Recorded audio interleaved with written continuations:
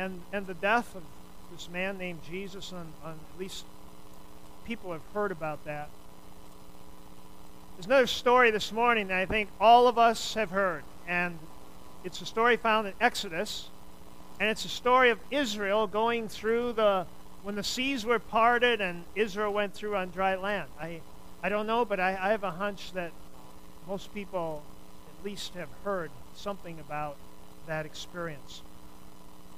If you had been there that day, I assure you that it would have been a story that your family would have never, ever forgotten. In fact, that story was so important that God commemorated for his people an event every year that they were to celebrate, so future generations, 5, 6, 7, 8 generations out, so that people would not forget what had happened. And that was called the Passover. And so this morning I want to just briefly mention that the Passover has a lot to do with baptism today. And I'd like just to help us see that connection. We're just going to take about 10 minutes here. And I'd like you to see the connection between baptism and what we call the Exodus. Now, the story is found in Exodus 14. Probably heard the story. There were probably about 2 million strong for Israel at this time when this story takes place.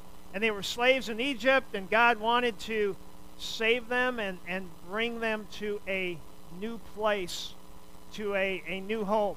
God, it said, had compassion upon them as he saw them enslaved to this country called Egypt. And so, you know the story. He brings the plagues, and finally Pharaoh lets them go. And there's an interesting little verse. You've probably missed it before, but it's found in chapter 13 and verse 17. And this is what it says. It says, "Now when Pharaoh let the people go, God did not lead them by the way of the land of the Philistines, although that was near. For God said, lest the people change their minds when they see war and return to Egypt." They tell us that it was probably only about 3 days from Egypt to Canaan. But God decided to take them a different way. And the reason he did was because God had this promised land, but he knew it was going to be difficult along the way. And he knew that in that difficulty, the people would quit. And they would turn around, and they would go back, and they wouldn't continue to trust and follow God to take them to that place. And so he took them through the Red Sea. And I don't know if they, once they went through that water and the seas closed up, I don't know if they turned around and looked back and said, I guess we're not going back. But God knew better. And there's a whole nother message in that story. As you and I travel through this wilderness, it's easy to quit and want to go back. So here they are. They find themselves at the sea, and they can't cross because the sea's there. And, the Egyptians are coming, and they don't know what to do. And it's an impossible situation. I'm reminded of a story of a little boy who went to Sunday school class, and he came home. His mom said, "What did you learn?" They said it was about Moses and the Red Sea, and the people got across. She said, "How'd they get across?" He said, "Well, they called up the National Guard, and they came and they built this huge bridge out of pontoons, and all the people walked across." She said, "Johnny, is that what they really told you?" He said, "No, but if I told you what they really told me, you'd never believe it." Well, that's true. This was a impossible situation. They're backed up, and all of a sudden someone notices this dust on the desert, and the word trickles through the camp. Pharaoh and the armies are coming, and there's no place to go. And you can just imagine. Imagine if that's you, and you're there with your kids, and you are absolutely horrified.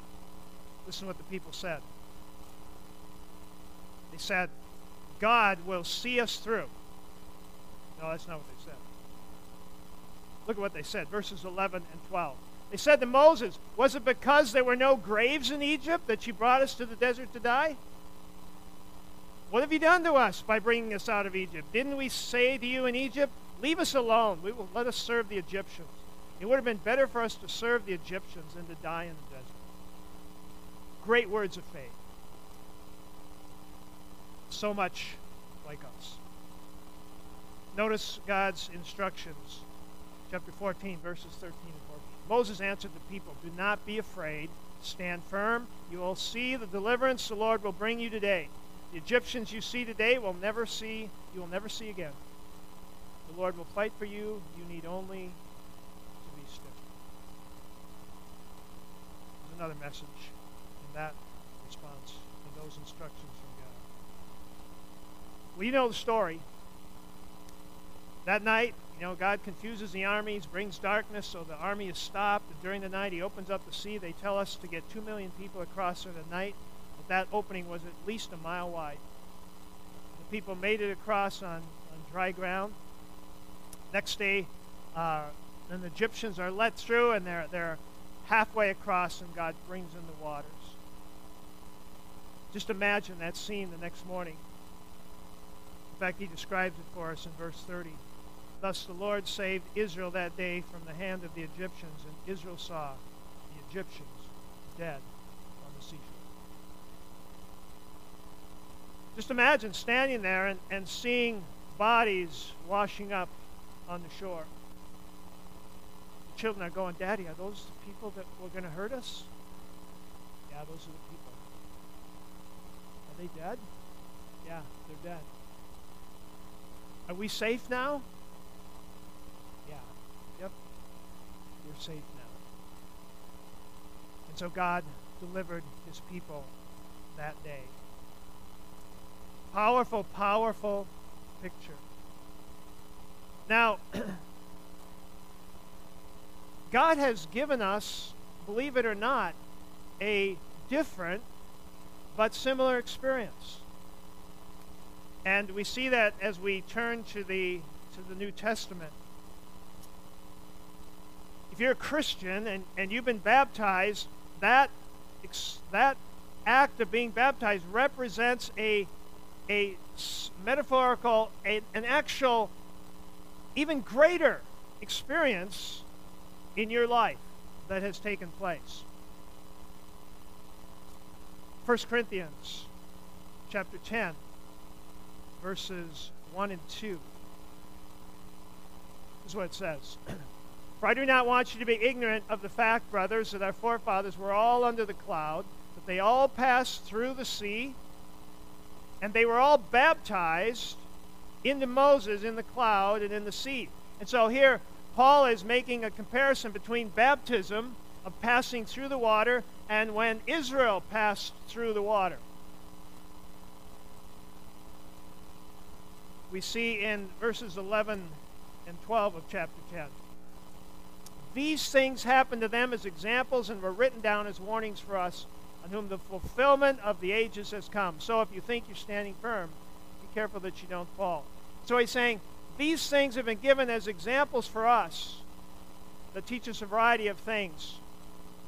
One of the things that they teach us, one of the most critical things, is that we have had a similar experience. Let me just read one more passage. And this is from Romans chapter 6. This is what we read. What shall we say then? Are we to continue in sin that grace may abound? So what's happened here is Paul has been teaching the people, and he said, you know what? I know you think that your sin is so big that God can't forgive it, but because of the greatness of your sin, God is able to demonstrate the greatness of his grace. And by the way, that's the whole purpose for your life. It's not so that one day you can stand before God and say, God, look at what I accomplished. It's so that you can stand before God and say, your grace was so great in my life. And so some of the people were saying, well, if that's the case, then maybe we can just go on sinning, because if we just keep on sinning, then God has an opportunity to demonstrate even more grace.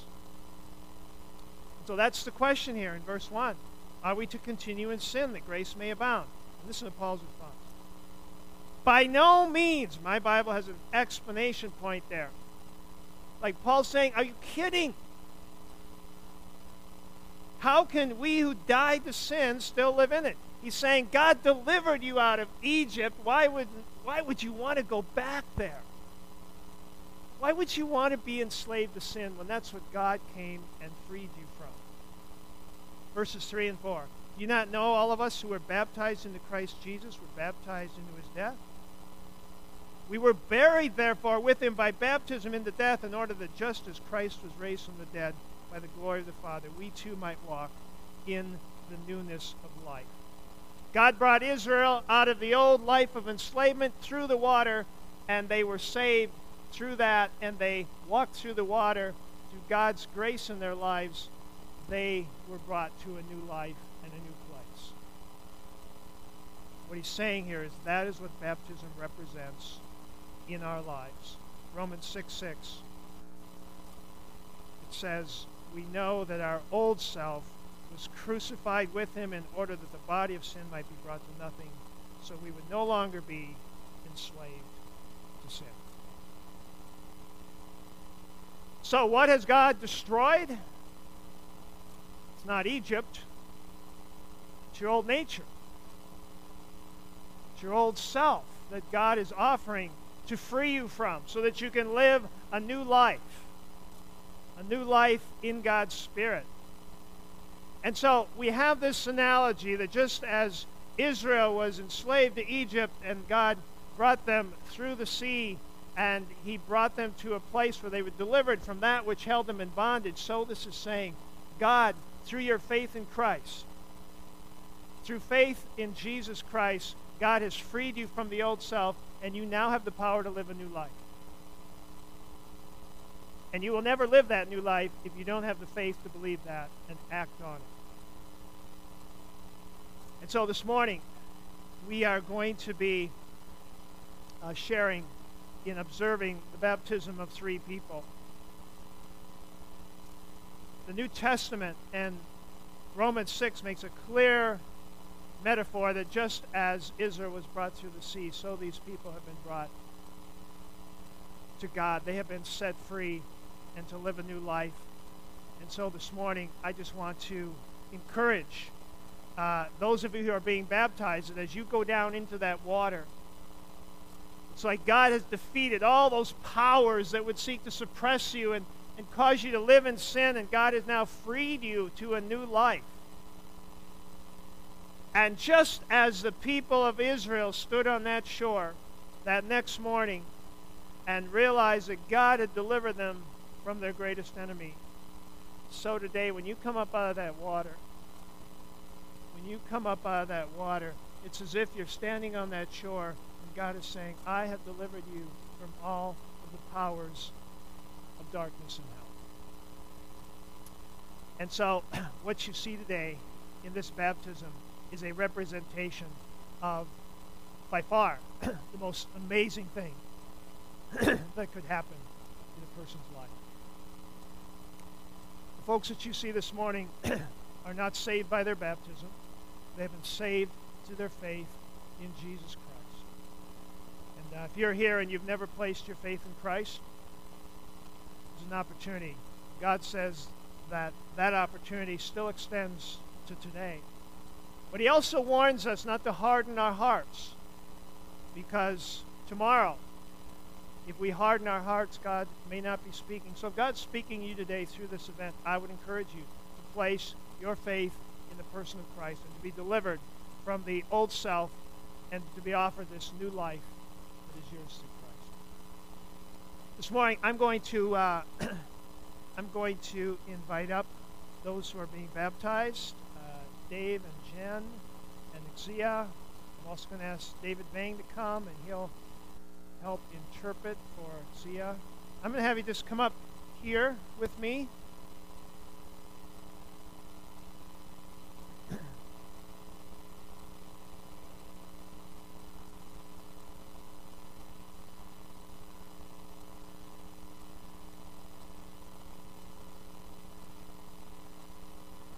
I've told those who are here that I just want them to briefly share how they came to know Christ, and then just a word as to kind of how they came to being wanting to be baptized here today. And I'm going to start with Jen, since she's the bravest. And also, Jen, I want you to, if you start, I also want you to tell us where you're headed this week. Okay? Just a little word about that. And then we'll pray.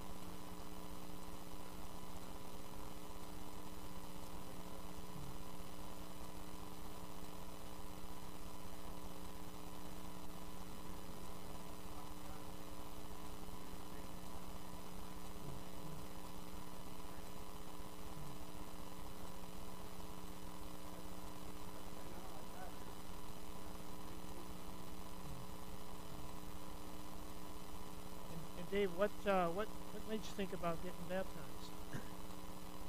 When did you start thinking about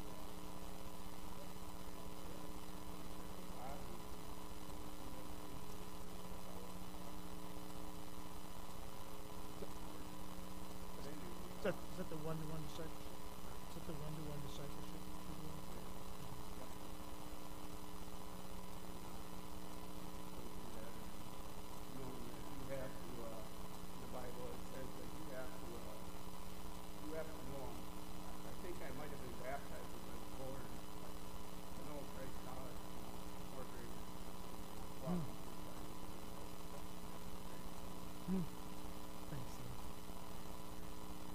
I'm going to give this to David Vang, and he can share as Exia talks. He'll interpret for her. Okay?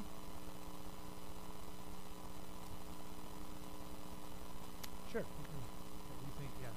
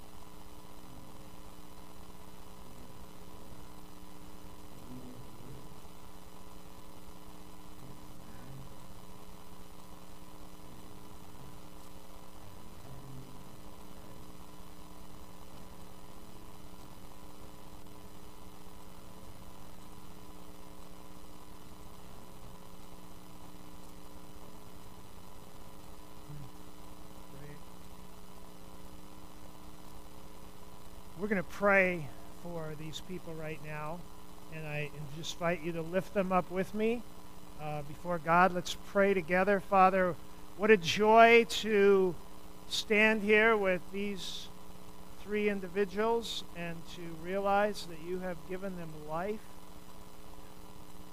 Father, not just a lifestyle, but you've given them life. You've given them eternal life, that you have delivered them from our greatest foe, who we were powerless over. And much like Israel that day, when their back was against the wall and they had no hope, Father, you intervened by your grace. So you've intervened in the lives of these people. Father, we pray for Jen as she goes on from here. We pray that you would make her strong in your spirit. We thank you for her genuine faith, her sincere love for you. And Lord, we pray that you would just cause her, as your word says, to shine like a star in the dark night. And so we pray for her today. Father, we thank you for Dave. I thank you for the joy he has been to me as I have just seen the joy in his heart of finding you in a new and a deep way in his life. I thank you for just seeing the fact that you truly are the most important thing in his life. And Lord, we just pray that you continue to bless he and his family and just continue to use him, Father, as a light. And Father, we thank you for Xia. We thank you for opening her heart and opening her eyes and enabling her to see you. And we thank you for the newfound joy that she has. We pray that you would bless her as she grows in you.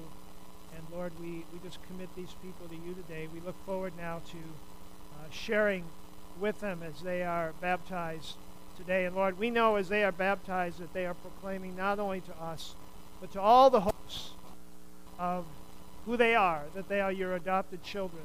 And so we just bless them today. We pray this in Jesus' name. Amen.